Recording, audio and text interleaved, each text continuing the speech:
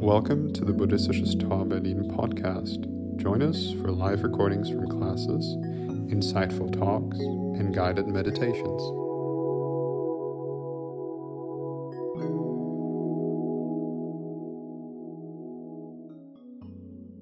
So we've had this 4-week meditation course. This is week 3, which I called the essence of meditation. So we're trying to explore the essentials, what's really essential in meditation. And we've been doing that through using this famous saying from the Zen tradition, so the Japanese Zen tradition. The Zen school is a meditation school. They kind of specialize in meditation. In China, it's the Chan school. Chan and Zen means the same thing, and they're both a corruption of the Indian word jhana, which means meditation.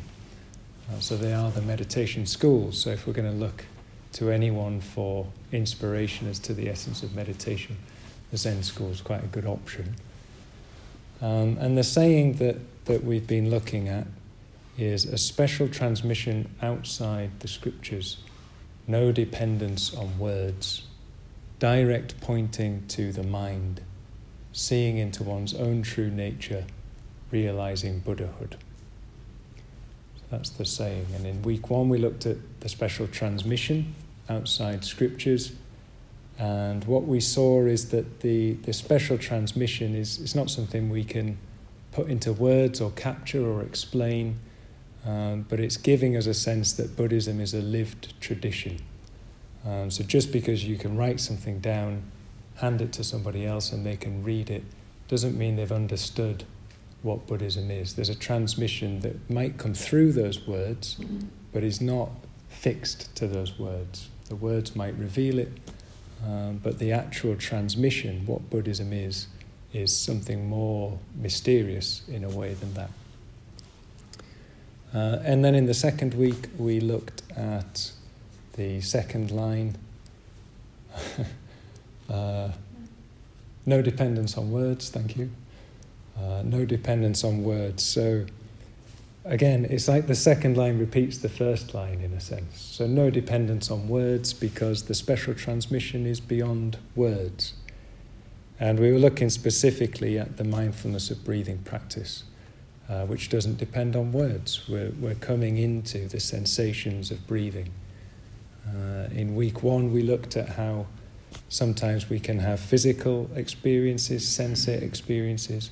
Sometimes we can have maps, ideas about what those sensations are and what they mean. We can also have thoughts that can take us in all kinds of places about those processes. But the mindfulness of breathing is bringing us back to sensation, back into what is, in a sense, direct, undeniable. Tonight we're moving on and looking at direct pointing to the mind. So mind is a translation of the word chitta, the ancient Indian word chitta. Sometimes that gets translated as heart. So it's interesting, isn't it? Mind or heart. And maybe in Western culture, Western tradition, we often think it's one or the other. It's mind or it's heart. But chitta is both. So we might say heart-mind with a little hyphen in between, put the two together. Maybe we can't separate them out. The Buddhist tradition seems to be saying we can't separate those two things. So we're looking at direct pointing to the heart-mind, whatever that is. So I'm going to say something about this verse, how I make sense of it, and then we'll talk about how it relates to meditation. Then we'll have a break and then we'll do more meditation.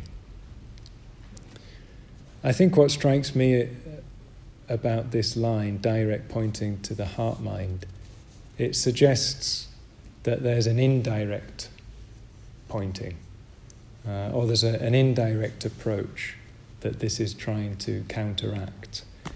And I think that goes back again to this notion of words and being dependent upon words.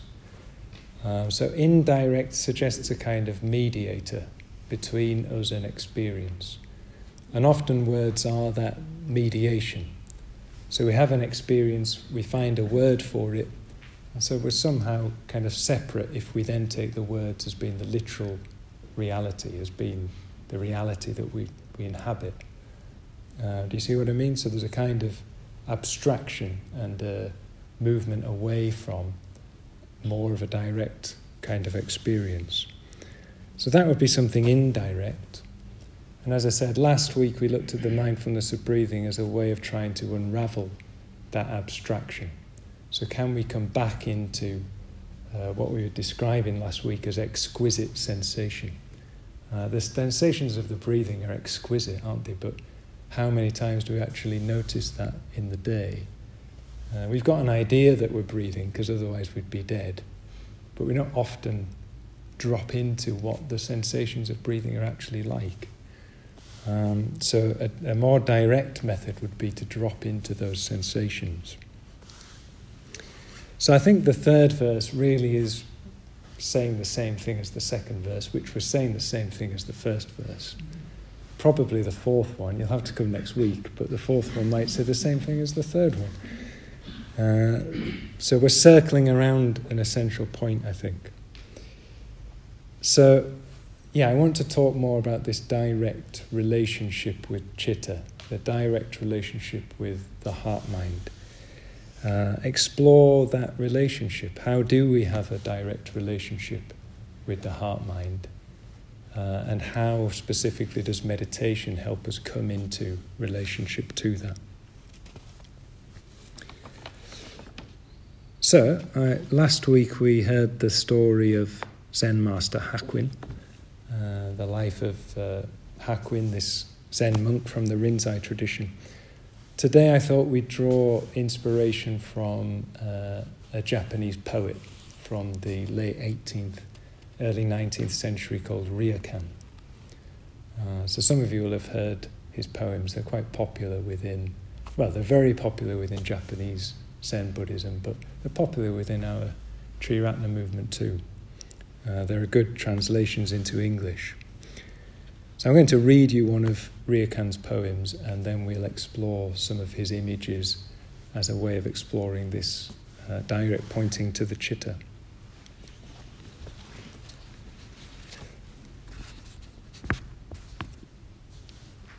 A cold night, sitting alone in my empty room, filled only with incense smoke. Outside, a bamboo grove of 100 trees. On the bed, several volumes of poetry. The moon shines through the top of the window, and the entire neighborhood is still, except for the cry of insects. Looking at this scene, limitless emotion, but not one word.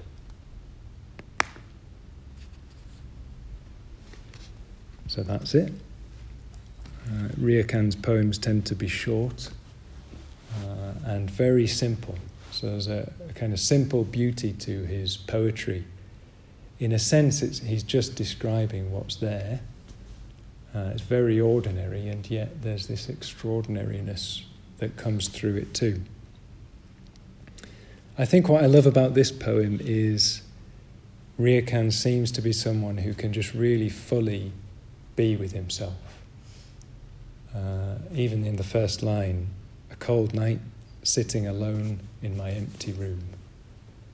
He lived as a hermit for most of his life. So he trained as a monk in a monastic setting, but then he lived alone in the mountains as a hermit, writing poetry, and he would meditate, he would have contact with a small number of people, but most of the time he was on his own and writing poems. And you get the impression he can be with himself, as I say. He's happy living that life of solitude. But not only that, it's not like he's just a loner. You get the impression from this poem, but also from his other poems, that he's deeply connected. So deeply connected to the environment around him. The bamboo grove that he mentions, the moonlight coming through the window, the cry of the insects, there's an awareness and a sensitivity to all that is around him. An intimacy, if you like. Maybe that's the best word for it. A sense that he is intimate with his surroundings. So I think that's one thing, just the capacity to be fully with one's experience. And the other thing I love about this poem is that last line. It's kind of got such weight, makes such an impression. So looking at this scene, limitless emotion, but not one word. Obviously he's found words for it. The poem is the product of his search to somehow capture that experience, but the actual experience itself, limitless emotion, not one word. I think that's fantastic. Yeah, I'm sure we can all relate to that. Have you ever had an experience where you've seen something or you've experienced something, that there's a beauty to it perhaps, or horror? It could be either way, I guess, but you can't describe it. Even to yourself, it's kind of hard to describe. Then you try and describe it to someone else and it just sounds nothing like what happened or what you saw or what you felt. There's a kind of impossibility to capture that in words. When I was reading this earlier, I started to think about the work of an archetypal psychologist called James Hillman, an American depth psychologist. And one of the first books of James Hillman's that I read was The Dream and the Underworld. Has anybody read it? It's fantastic. You should all read The Dream and the Underworld. So what James Hillman says is that dreams, if you like, belong to an underworld of our experience or our consciousness. But often what we do is we have a dream and we kind of pull the dream up into our day world consciousness and we try to interpret it. So, I dreamt about this person and they were doing this thing and that must mean this, which must mean that I need to do this. So we kind of pull the dream out of its own environment and interpret it with our day world consciousness in relation to me. This was my dream and this is what I should do about it. But what James Hillman says is that it's actually the other way around. We should work the other way around. So we have a dream when we're in the night world, in a different state of consciousness. And after the dream, in waking consciousness, we should go down into the dreams world.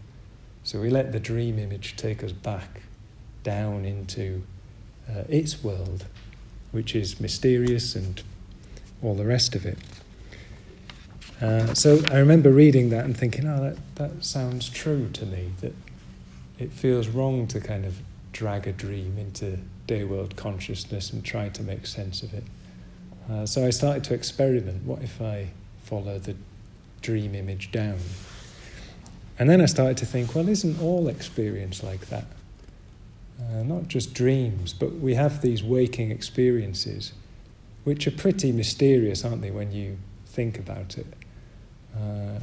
We often interpret and simplify and make sense of.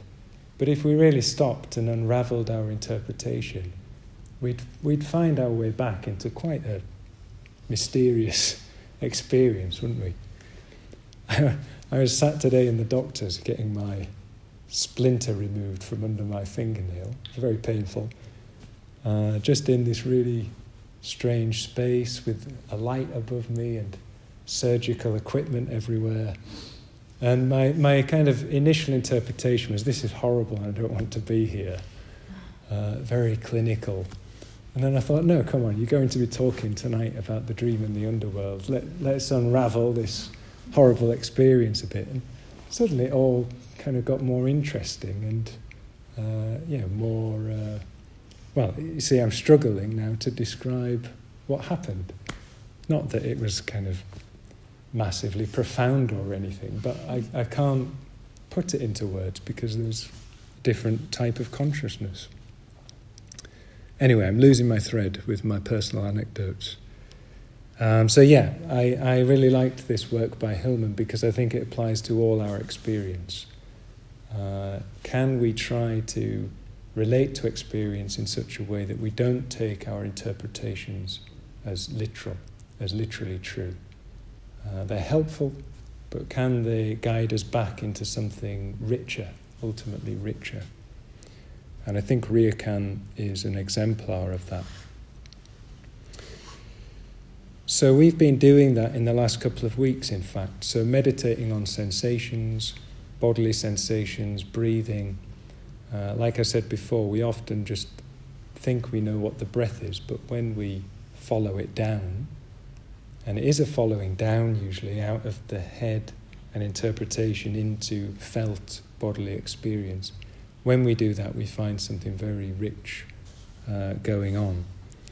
So we've been practicing that already, but I think another part of the underworld, to use that as a metaphor, is emotion. So we are emotional beings. Human beings are emotional beings where, William Blake, he once said, think of a human being as being like a sphere, and the outer shell is reason. So maybe it's about 10%. The whole of the inside of the sphere is emotion. So we are predominantly emotional beings with a rational part, but predominantly emotional beings. So I think when we drop down out of our rational interpretations, we drop into emotions. And often we're kind of moved by emotional currents and emotional forces that we're not fully conscious of, or that we're not sometimes very conscious of at all. So meditation is a way in which we can come into relationship with those emotions more fully. So mindfulness of breathing, we're coming into relationship with sensations more fully. The practice that we're looking at tonight, metta bhavana, the cultivation of loving kindness, I think another way of seeing that is that it's a practice that brings us more fully into relationship with our emotions. That's how I tend to regard the metta bhavana. On the tin, so to speak, it says cultivation of loving kindness. I think that's what happens when we come more fully into relationship with our actual emotional experience more broadly than just metta, including even hatred and anger and all those negative emotions. So, the metta bhavana, let me say some things about that, and then we'll have a break, and then we will do the practice. So, quick survey of the room. Hands up if you have never done the metta bhavana practice. Okay, just... You have not? She's not sure if she's done it or not. Okay. Okay. I don't know the word, but maybe I... Okay. Let me quickly describe it. So it's a practice in 5 stages. The cultivation of metta, we could translate metta without going into a whole talk about it as loving kindness. So in the first stage, we come into contact with ourselves. In the second stage, we bring to mind a friend. In the third stage, we bring to mind a neutral person, someone we don't have strong liking or disliking for. In the fourth stage, traditionally an enemy, or at least somebody that we have some kind of difficulty with. And in the final stage, we bring all 4 of those people to mind, and then we can expand out from that to include more and more people. You've done it. Okay, good. Okay. If you haven't done it, that's fine. You will try it tonight. So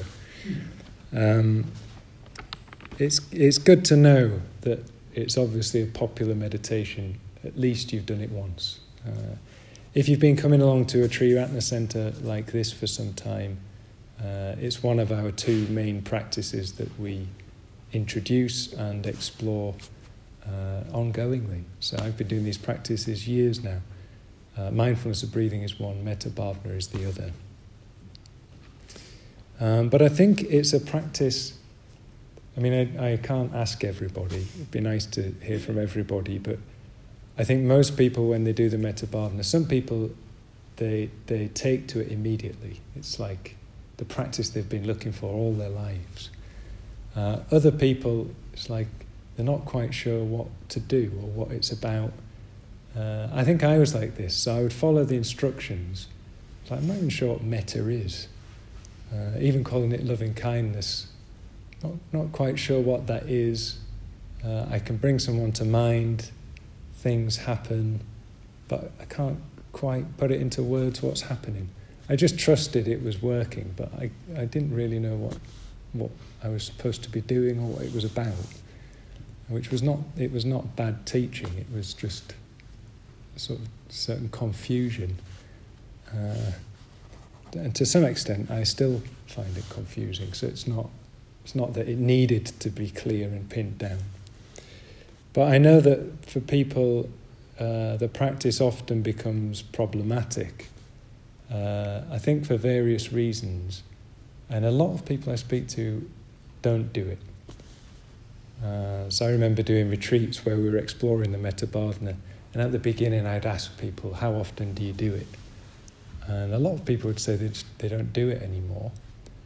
The common practice they seemed to do was a hybrid of mindfulness of breathing and just sitting, and metta like every now and again. So for some reason it's a practice that people do for a while and then kind of run out of steam with, or inspiration for. So I think one of the reasons for that is that there is a lot to do. So it's quite an elaborate practice, 5 stages. Obviously you have to be grounded and with your own experience, then you have to bring different people to mind, then you have to kind of repeat phrases, or the traditional practice is that you repeat phrases, may you be well, may you be happy. And then we expand out to include more and more beings. So there's quite a lot to do, that's the first thing. I found that what works well for a period of time stops working. So it's going really well, and then it kind of plateaus, and then it stops working, and I have to find a new way to do it. So it's kind of constantly evolving. And I think a lot of people find it hard to really come into relationship to themselves and their own experience. So a lot of people get stuck at the beginning on the first stage, and then feel like the rest of the practice is just a hard slog because they haven't even done the first stage properly. So that can happen. And I think the kind of net result of all of those things is often people can think, I can't do it, so I won't, and stop. Which I think is a shame. I think it's a shame because it's a really effective meditation practice, but also I think it's a shame because I don't believe that interpretation. So I think everybody can do the metta bhavana. I think it's just a case of finding the way that works for you. And I think that's true of all meditation. You have to make practices your own. That's why I said at the beginning this disclaimer that we need to experiment with things and explore things. If we just do it by the book, we might be able to do that for years, but at some point we'll have to start discovering our way to do the practice. Take it to heart more. So, I'm going to make some suggestions, and I'm going to repeat my disclaimer because these are just suggestions and they might not work for you. They might not be helpful for your metta practice. I don't in any way dismiss the effectiveness of the standard practice with 5 stages and the phrases, may you be well, may you be happy. If that works for you, that's fantastic. Just carry on doing it and evolve the practice in whatever way you need to evolve the practice. But a couple of suggestions, and this is how we'll be exploring the practice tonight. So the first one is keep it simple. There's already a lot to do. Just keep it as simple as possible. That would be my number one suggestion. So if you think about it originally, we do the practice in 5 stages. When the Buddha taught metta, bhavana, we heard this in week 1, the Karaniya Metta Sutta. The way he describes it, it's like a radiation in all directions. It's more like a kind of attitude that perfumes everything, you could say. There's this sense of others, being aware of others, being aware of all beings, and just a sense that may they be well. So there's no kind of particular stages and bringing different people to mind. There's just a kind of sensitivity, an openness and a sensitivity. I think the 5-stage practice is really helpful and effective because it makes it more specific. So the reason we bring a friend to mind, a neutral person and a difficult person to mind, is because they all kind of challenge us in a particular way. So the enemy's obvious. If we bring an enemy to mind, we're probably triggered into some kind of anger, frustration, disappointment. It's trying to show us that that's in there. You know, in certain conditions that stuff arises. And if we can see that, we can transform it. With the neutral person, that's trying to show us that often we can just not be that interested. The majority, like 99.9% of the world's population, I'm not interested in. You know, I have a few friends around, a few people that really annoy me and become enemies, but most people I haven't even thought of before. They're just this grey area at the back of my consciousness. So if I bring a neutral person to mind and I see that I'm not that interested, well, can I then get interested?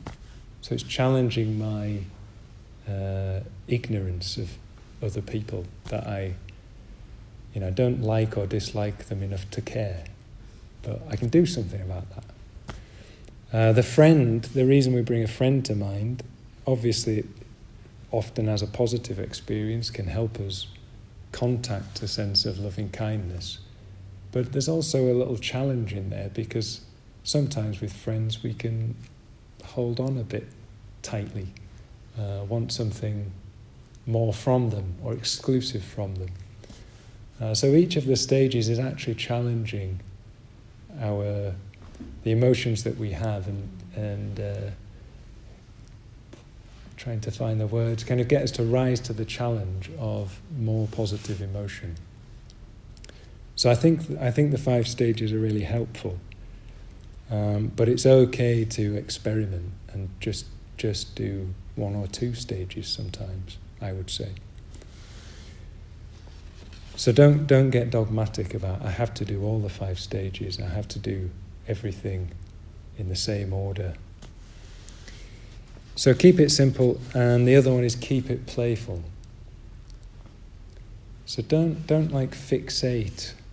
I always fall into this trap with everything I do in life, not just with the metta bhavana. I start doing it and then I get really absorbed in it and intensely involved, and then I lose a sense of everything else going on until somebody reminds me. So with the metta bhavana, it's like I can start fixing a person in my mind and losing touch with why I'm doing that in the first place. So it's not a concentration exercise. So I think it's fine just to bring the person to mind, and maybe just for a couple of minutes, and then it will kind of fade. But as long as you stay with yourself and grounded, then you can bring the person to mind again. So it's much looser. I think it can be much looser and more playful than I often make it. Maybe you make it too. It might be that you're on the opposite end of the spectrum. It's too loose and you need to have a little bit more focus. You can work that out.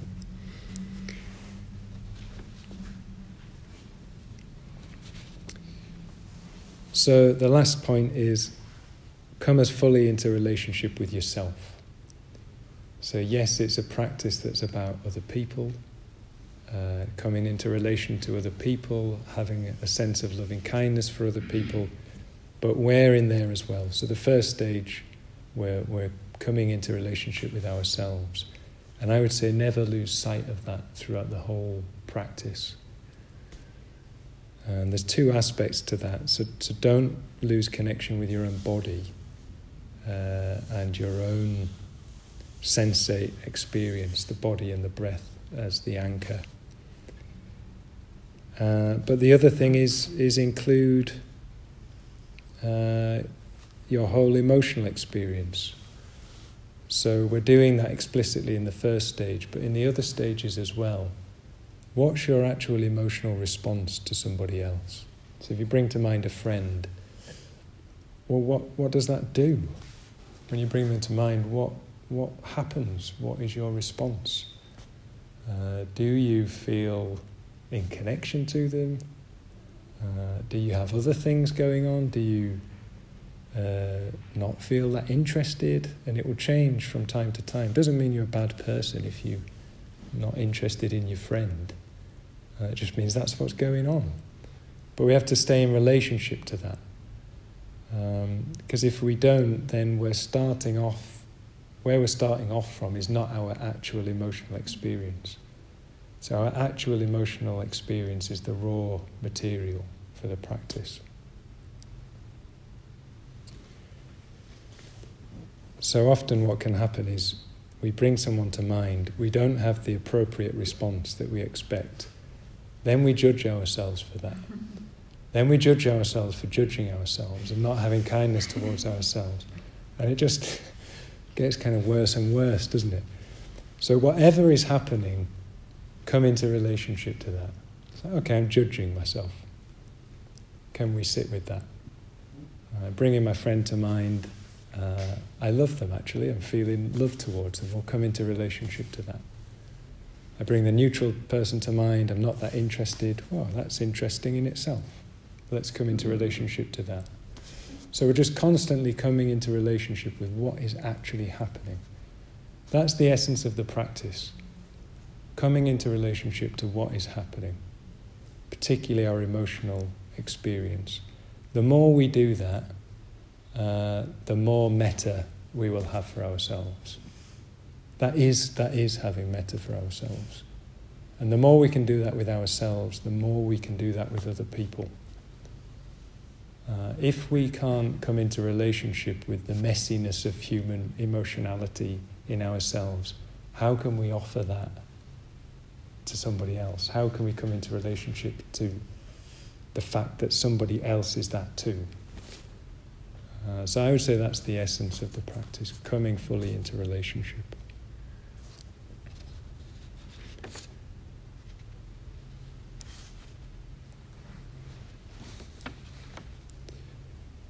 Okay, maybe that's enough. So keeping it simple, keeping it playful, and coming fully into relationship. I'll finish with another poem, and then we'll have a break, and then we'll come back and we'll do the practice. So this is a very popular poem by Rumi, but it captures what I just said about what we have to come into relationship to, like, perfectly.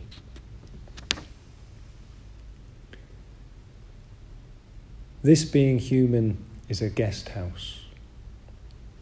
Every morning a new arrival.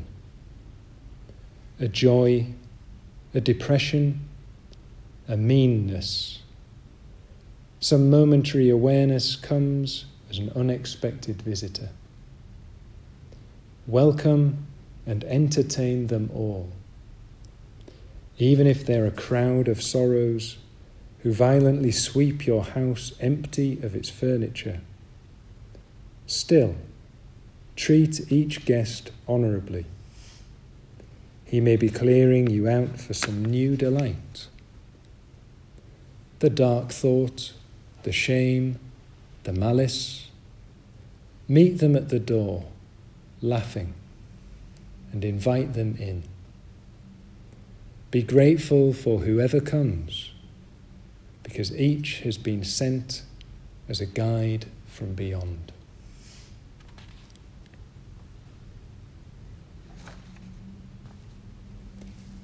Okay? So guide from beyond, a guide from the underworld, guide from our emotional underworld. So that's what we're welcoming in when we do the metta bhavana. And preparing to welcome those things in through other people as well. So let's have a break.